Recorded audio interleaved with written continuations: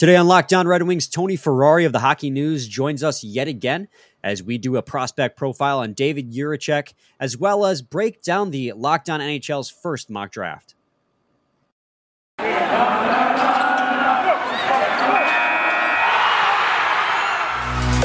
You're Locked On Red Wings, your daily podcast on the Detroit Red Wings, part of the Locked On Podcast Network, your team every day.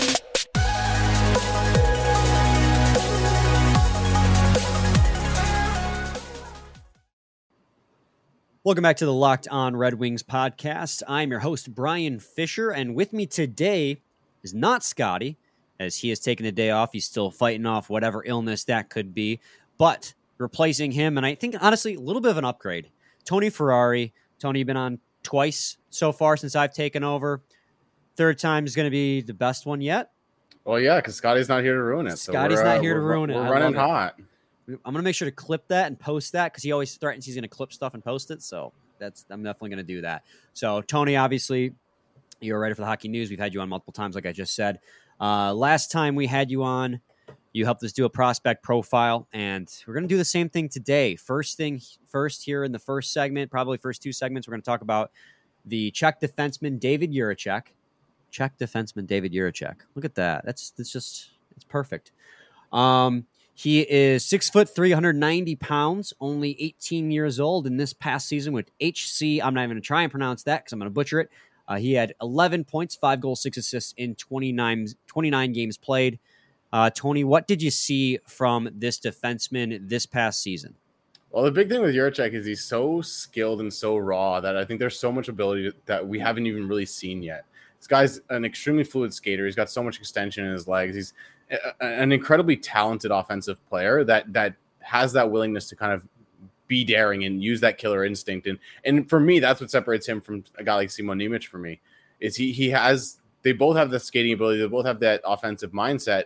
And you saw Nemec do so much in the Slovakian league, but Jiricek is a guy that was able to do it at the Czech league and do it at various international events. And he has the willingness to try stuff. And I think that's where the separation is because Nemec was a little bit more reserved. He was a little cautious in his own zone, whereas Jiricek was a guy that was taking control. He was taking the lead on so many different things. And I think that's what you value at the NHL level, is a guy that's willing to kind of assert himself in the lineup. And at the end of the day, I think Jiricek is a better defender. I still think he has a long way to go. He's more willing to use his physicality. And I think there's so many little things that he does in the game, whether it's in transition at the offensive end or at the defensive end with his stick and using his skill work, that you just love to see from a guy like that at this age. And for me, he's the only defenseman that if he falls to 8, I look for Detroit and I'm like, if he falls there, that's a defenseman you take, even if there is a guy like Matthew Savoy or Frank Nazar on the board, because as much as we see guys like Edvinsson, Seider, even going down the lineup a little bit, Wallander and stuff like that,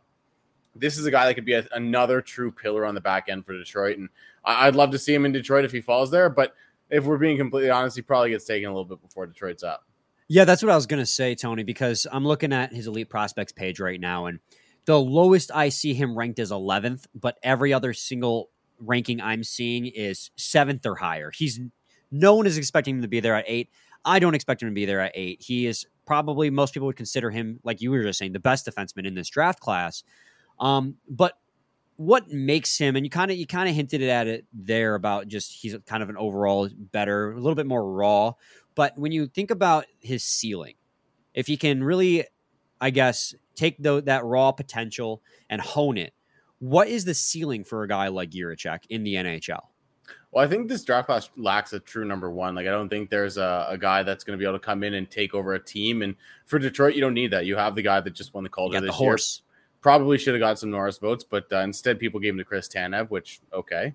But no, honestly, like, this is a guy that he'd come in, he could play that 2A, 2B role with Simon Edvinsson and be a legitimate number 2 defenseman, a guy that can play at the top, on the top pair, and not necessarily be the guy on the top pair, or he could be the guy on the second pair and really run the show from that setting. And I think he's a guy that at the end of the day, he's going to be able to be an NHL defenseman because he plays that mean style. He's been suspended a couple times for cross-checking dudes in the head or cross-checking dudes in the neck. Once after the whistle, once before, like during play, I think. He's more than willing to get physical. He has all those abilities and that nasty streak as well.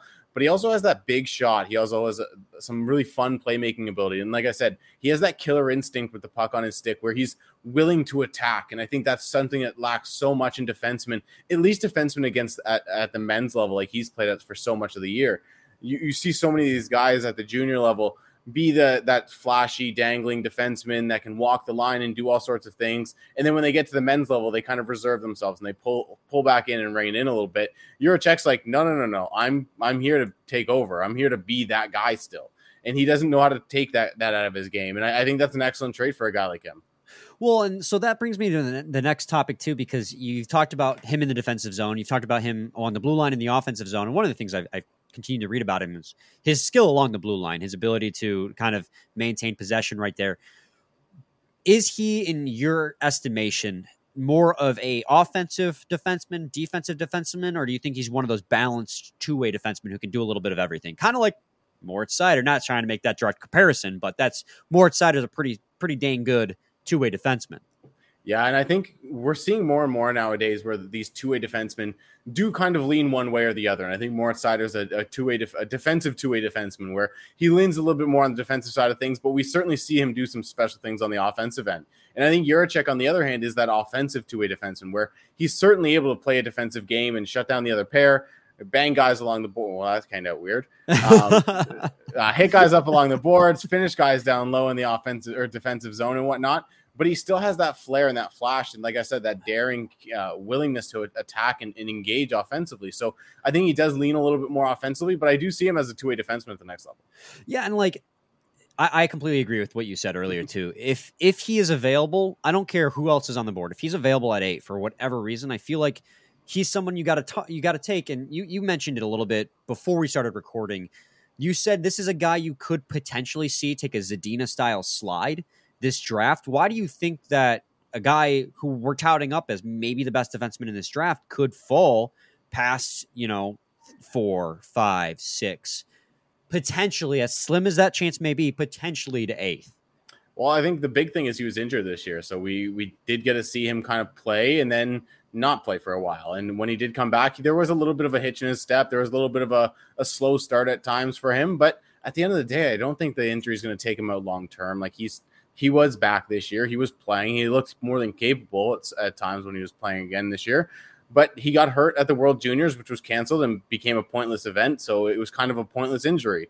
But at the end of the day, that might be a reason that he slides down a little bit. I think we've seen Simon Nemec get a ton of love, and there's a big debate between who's the two best defensemen in this draft class between him and Nemec.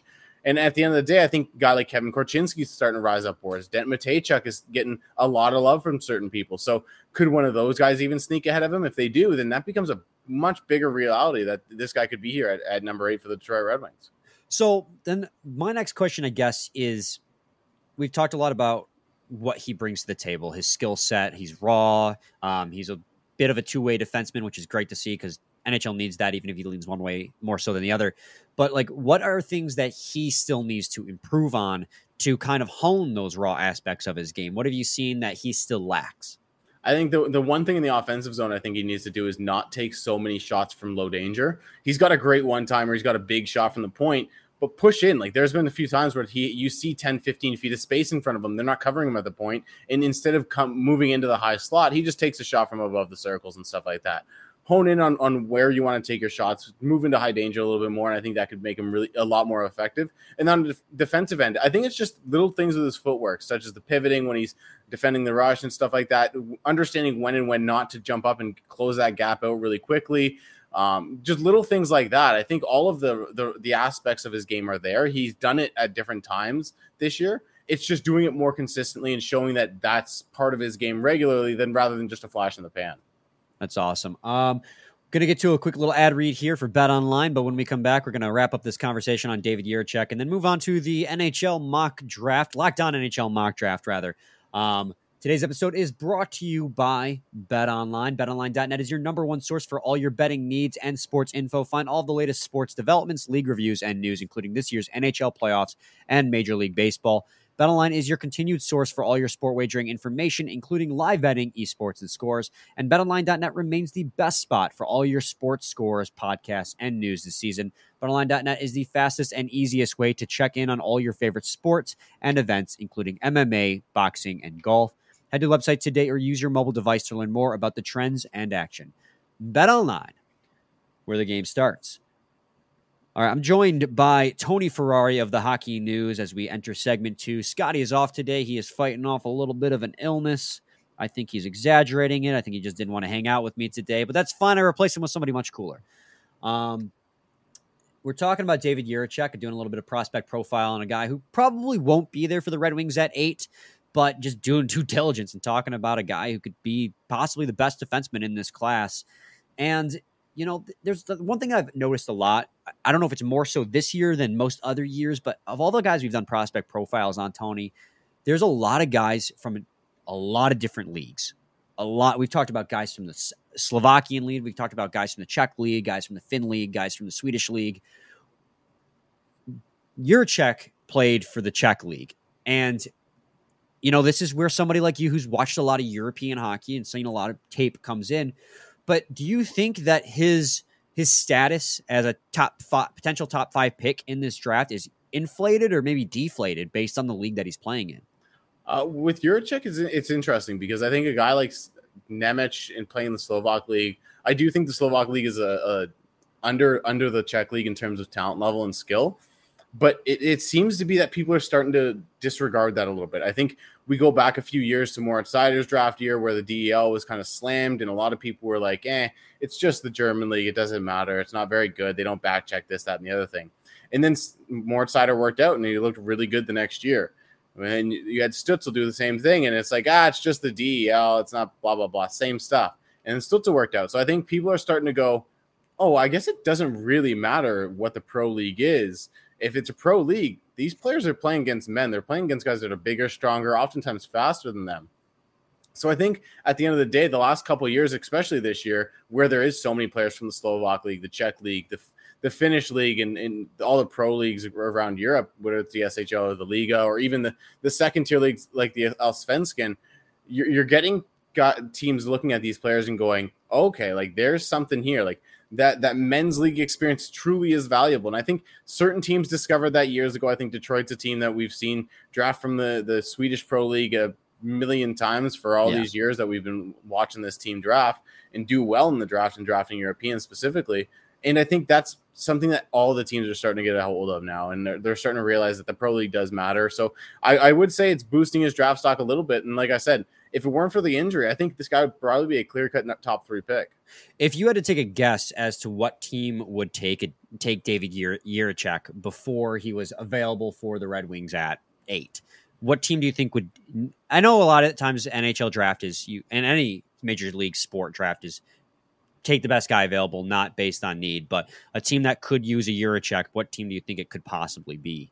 Well, I think you look at Seattle first off. They drafted a center last year with Matty Beniers at their top pick, and I think great pick, by the way. Yeah, I love that pick. He was my number 1 on my board last year, so then getting him after number 1 seemed like a great value for me. And I think them getting Jiricek this year would be an awesome value for them too, because I do think they need a defenseman. Outside of them, I think a team like Philadelphia would be an awesome spot for him, or even Columbus. So I think you get through those 3 teams in Seattle, Philly, and Columbus at 4, 5, 6, and then we all know Ottawa's going to go off the board and draft like Nathan Gauthier, who's a perfectly good player, but he's not a top 5 pick, and they're going to take him at number 7 and do their thing, and then that leaves Detroit. So I think if you can get through those 3 at 4, 5, 6, that's where you're really worried about it. But I think out of any of those teams, Seattle or Philly feel like the 2 teams that you could use a defenseman like Jiricek. Yeah, I think this is a good opportunity too to maybe transition into the Locked On NHL mock draft, because it's a really interesting draft year for the NHL where, you know, it's starting to, Bob McKenzie's draft came out today and he doesn't have Shane Wright as the number 1 overall draft pick. I think it was Slavkovsky. So it's getting to a really interesting point in the season where you're pretty confident, 99% confident, Wright, Slavkovsky, and Cooley are going to go 1, 2, and 3. But after that, it could be anyone, it feels like, could go, because there's a lot of it. And we've talked about it before when you were on. The talent level feels like it's all on a similar caliber, and also there was so little film and tape on a lot of these players because of COVID that a lot of teams don't actually maybe know what the best option is that's available. And I'm going to throw up, so this was the Locked On NHL's mock draft. This is what we did. Every single host made a pick, and these are the decisions that we went to. And the Montreal Locked On Canadiens took Shane Wright number 1. The Locked On Devils took Slafkovsky number 2. Cooley went 3 to Coyotes. And see, here's where you were really close, because the Kraken took Nemec at 4th overall, whereas Flyers took Juracek at 5th overall. So can you see that argument for Nemec over Juracek at 4th overall? Yeah, I definitely can. Like, it totally makes sense to have those two guys as those number 4 or 5 picks. I think there's a reality where I think Nemec goes ahead. And like I said, the injury to Juracek early in the year was a big reason that it's possible that he goes a little bit ahead of him. And Nemec is a very good defenseman as it is, so I don't think it's like a bad pick by any means for him to go one spot ahead or even a couple spots ahead. But it's going to be really interesting to see what those teams value at number 4, 5, 6 spot, because like I said, one of those two defensemen are going to go in that 4 or 5 spot. I think it's been 9-10 years since a defenseman didn't go in the top 5, if not longer. So one of them are going to go, whether it's Simon Nemec or David Juracek. I'd love to see Juracek go ahead, but because I think he's personally the better player at this stage and probably will be the better player long term.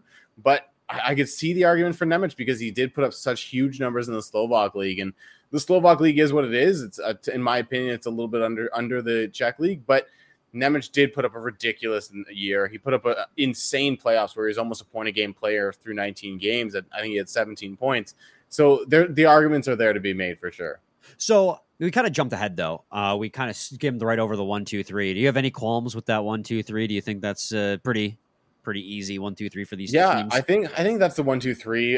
Slafkovsky and Cooley in that order. I could see it because I think Devils fans, especially as weirdly as it sounds, they're like, we don't want center depth. We're fine with Hughes and Hischier. And I'm like, yeah, but how fun would it be Hughes, Hischier, and Cooley, or Hughes, Cooley, and Hischier? Like, then if you have Hischier or Cooley as your number 3 center, I think you're laughing for a long time, a decade or crazy. So in my opinion, you probably go, I have Cooley ahead of your Slafkovsky there, but Slafkovsky is my number 3 or 4 prospect on my board. So I don't think I think those 3 are probably the 3 that go.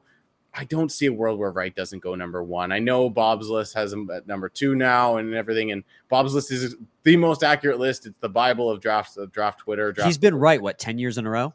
Yeah, I that's just it. I saw someone go back, I think 12 years or 10 years, something like that today, and they're like, he's nailed every number 1 pick. So does he go number 1? It's going to be really interesting, because if Slafkovsky does go, the Canadians are passing up a ton of value at the center position, a position that they're not particularly strong at down the middle. Well, that's exactly it too. Like I say this all the time on the podcast, and this is just my personal belief, and I think a lot of people, I don't think it's a minority opinion, but center holds more value. And I know you take the best player available, and if you think Slafkovsky is the best player available, you take him. But Shane Wright's a center, and that opens up so many more doors, because center has to play it all on the ice. Whereas the wingers, every player on forward, helps each other out, but center does most of the workload. They are the horse. They play forward. They play defense. They're the first ones in the offensive zone. They're the first ones in the defensive zone. They're playing high slot. They're basically a third defenseman in the high slot. Center holds so much value, especially when they're a great two-way forward, two-way center. So to pass up on Shane Wright for a winger in Slafkovsky, I mean, if he's scoring you 40 goals, I'm sure you don't really care because you got a 40-goal scorer. But just in my opinion, I can't see Shane Wright not going first overall. I can't. Yeah, and that's partially my reason why I have Cooley ahead of Slafkovsky on my board as well, because I think Cooley brings so much of those center quality. Like, he is going to be a center at the next level, I think, and he's going to be a guy that I think has a pretty good two-way game. And in my opinion, he probably has the highest upside of any player in this draft. I think his skill level is incredible. I think he's the ability to play center, and he's going to play center. So he's a guy that I look at and I'm like, I still have him ahead of things. So if I'm making any argument for any player outside of Shane Wright at number 1, it'd be Logan Cooley, not Slafkovsky. Yeah, and then so moving ahead from 5th overall, going back now to where we started, 6th, 7th, and 8th is where it gets really interesting. You're really starting to see names pop up that maybe you're like, I don't know if they would go there or not. And we're kind of no exception. I mean, if you listen to Locked On Red Wings, you've heard a lot of praise on Brad Lambert. You, Tony, Sam McGilligan, and Will Scouch all praise him very highly. The Blue Jackets take Frank Nazar out of Michigan, 6th overall. They take the Senators, Locked On Senators, to Cutter Gauthier, exactly who you said they would take, at 7th. And then Brad Lambert, they're at 8th.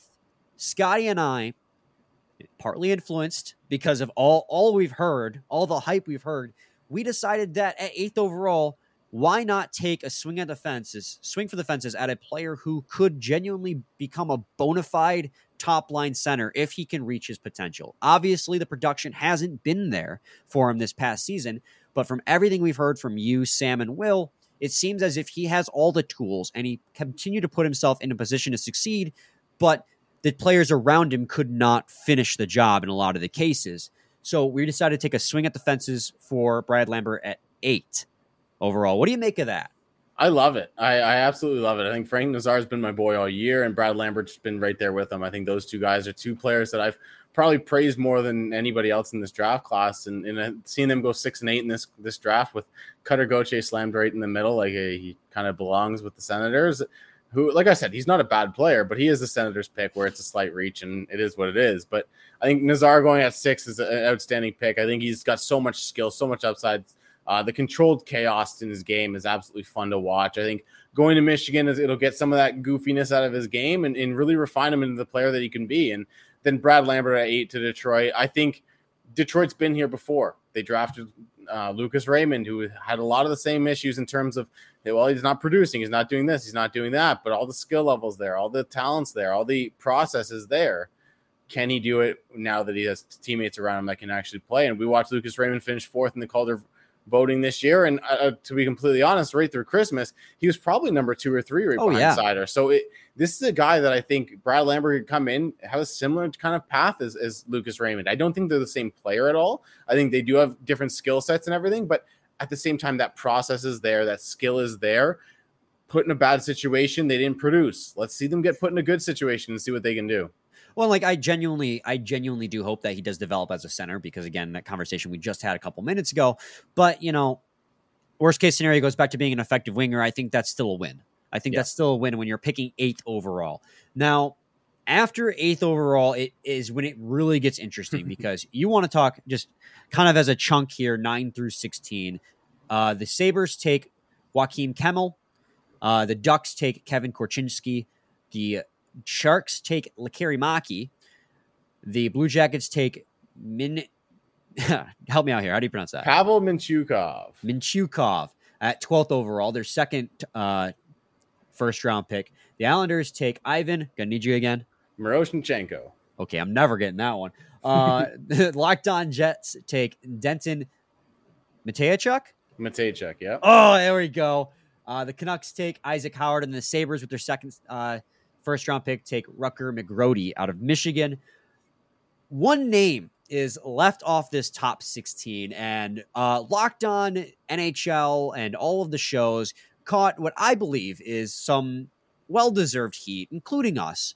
Matthew Savoie did not get taken in the top 16, and I think what happened here is that there are a lot of teams that kind of had their guy. I mean, us included. Like, if Brad Lambert was available, me and Scotty were kind of set that we wanted Brad Lambert because, so Savoie was definitely on our radar, but we didn't think. So when we got to 8 and we saw Lambert or Savoie, we're like, okay, well, let's swing for the fences on Lambert. But some of these other teams passing on Savoie for Rutger McGrody, Isaac Howard, passing on a center for wingers. It's rough. It's tough to take. I think a lot of people didn't even notice that Savoie was available. And honestly, I think at the end of the day, there is a reality where it happens, as weird as it sounds. I think we watched Cole Caulfield fall pretty far to 15, where he was a guy that I think a lot of people had in the top 5, even top 10.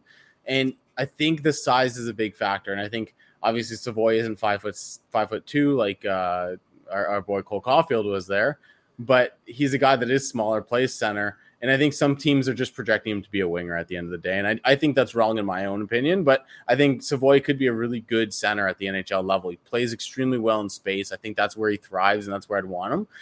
I look at the list and I'm like, okay, Kamel, Lekaramaki, Minchukov, Matejchuk, Miroshnichenko, Howard, McGroarty. Do a few of those guys go ahead of them? Sure. I could see 3-4 of them even maybe. But all of them, that's a tough pill to swallow. So whether it's the Islanders getting Miroshnichenko, who's had a bunch of health issues this year, he had up and down play when he was playing, that could very well been due to the health issues. Whether it's Matejchuk kind of falling down because he is kind of an untranslatable player, as is Minchukov. Both those players kind of play positionless defensive hockey, where it's like, okay, like, how much is that going to translate? How much are we going to have to refine there? Is it McGroarty or Howard, who are two really good NTDP players, but they're two NTDP players who kind of feel like really high-end complementary guys. So it's, you look at this mock draft and you're like, Savoy should be in there. Where? I don't know, because I could kind of justify just about any of these picks if you made me argue for them. Well, so that leads me to my final question here as we hit the 25-minute mark in our recording. What is the pick on this mock draft that you like the most, you think makes the most sense for a particular team? And what pick do you have kind of you scratching your head on a personal? Like, you're like, I wouldn't know if I would make that pick. Well, I'll start with two picks that I like the most, because the one's going to be kind of cheating because it's Shane Wright going number one. I think let's not get silly. Let's just take the center that projects to be I know people are going with the Patrice Bergeron mold, and that I think that's a little bit much because, in my opinion, Patrice Bergeron is a Sidney Crosby of defensive forwards, complete generational talent that we probably won't see again for a very long time. But if you get Ryan O'Reilly, you're not upset. If you get Pete Jonathan Toews, you're not upset. That's a really good player. So I think that's the kind of player Shane Wright can be, and you take him number one. You don't worry about taking the winger at number one. You get your guy.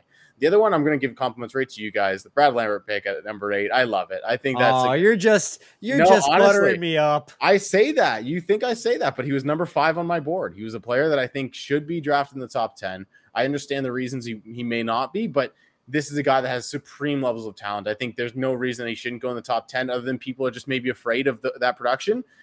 Look how good Lucas Raymond turned out. I keep using that comparison, even though they're not the same style of player. A lot of the same situation that they were in their draft year was kind of there. So I think Brad Lambert's a guy that I really like in this top 10. As for the player, I'm kind of scratching my head a little bit. Ottawa Senators, let's just keep doing this, I guess. I don't know. We're just going to keep drafting really good middle six guys, and hopefully we can build out a team of them. I like Cutter Gauthier. I do. I think he's a top 20 talent. I have him at 18 or 17 on my board. I can maybe argue him up to 12, 13. I can't get him in that top 10 like he is here. And do the Senators do it again? Sure, why not, right? This guy can play center. I think he's a winger at the next level. His playmaking ability is good, not great. His goal scoring ability is a plus trait, but how much do you really want to bank on just a pure goal scoring winger? And it's kind of the same kind of thing we're going to with some of these other wingers that we've talked about is, what do you really value? And even taking him over a guy like Kamel or Lekaramaki, who I think are better goal scoring wingers, I don't know. Like, to me, that's a little bit of a goofy pick. And then the one that it's not that I don't like, but is a big wild card is Miroshnichenko at 13 to the Islanders. He's a kid that has an incredible amount of talent. He's got a powerful stride, a ridiculous shot, one of the best shots in the draft. He's got all the health issues, the Hodgkin lymphoma that he's dealt treatments with this year. He's back on the ice now, so that's a good thing, and there's good signs moving forward and everything. But the health issues are going to scare some teams away, I think, and that's why I think he does fall towards the end of the first round or even in the early second round. So he's a guy that I think Detroit could get a Lambert at 8 and then go get Miroshnichenko at the top of the second round, and then you get two guys who one of them were bound to work out, if we're being completely honest, and you get some really good value with that. So I think Miroshnichenko this high, I kind of dig it, to be honest, because I like the player. I don't know if it happens, though. Yeah, I like all of that. So I guess the way to end this now is a hard transition. But, Tony, how validated do you feel? I feel so goddamn good. Moritz Seider, prove me right, baby. And on top of that, Lucas Raymond, have yourself a year as well. Yeah. My 2 children just finishing top 4 in the Calder voting with my baby Mo winning it all for me. His parents may not have been there, but I was for him. That was a funny. He's so not even talking about his sports ability, but he's so charismatic. Like he Yeah. gets up there, he's like, I don't have a script, so I'll just go off the cuff. And the first thing he does is take a dig at his parents for not being there. Was just, that's a guy like, if the NHL's smart, they should market the hell out of that guy. Oh yeah, because he's such a great personality. well, you But watch he's this- also not a goal scoring forward, so Yeah, but he's a big hitting defenseman. So Oh, yeah. market him. We watched the Mojo show all year long, and I know was every fun. Red Wings fan that watched it. Like, it was tons of fun. I remember him telling Joe Valeno, "You missed an episode. This is my show now." Like stuff like that, like going to the fish market, just ripping on Lucas Raymond and stuff. Like, it was a ton of fun this year to watch his personality side come out. There was obviously the video from I think it was the World Juniors a few years ago, where he's playing for Team Germany and he's singing ass like that and rapping Eminem as he walks out to the tunnel. This guy has a ton of personality. The Red Wings, I know, are going to market him. They've already started doing it this year. The NHL needs to get on top of it too, because having a guy like Zegras, having a guy like this, being two of your huge young stars coming in the league, man, like you have the opportunity of a lifetime to get the marketing right with these guys, because you really missed the ball with a lot of guys in the last 10, 15 years. and it wasn't even particularly close in the voting either. He got 170 out of 195 first place votes, and Zegras, much credit to him. He had a phenomenal season. I think any other year he wins it, but it's just, and I mean, Scotty and I have said this time and time again, but with what Moritz Seider did on the team that he was on was just astonishing. He led the team in time on the ice. He was immediately a first pair defenseman, and he was the best defenseman. He did it all. I mean, he was power play, he was penalty kill, he was offense, he was defense, he was big hits, he was finesse. Like, he did it all on a team that just got shelled every single game. Yeah.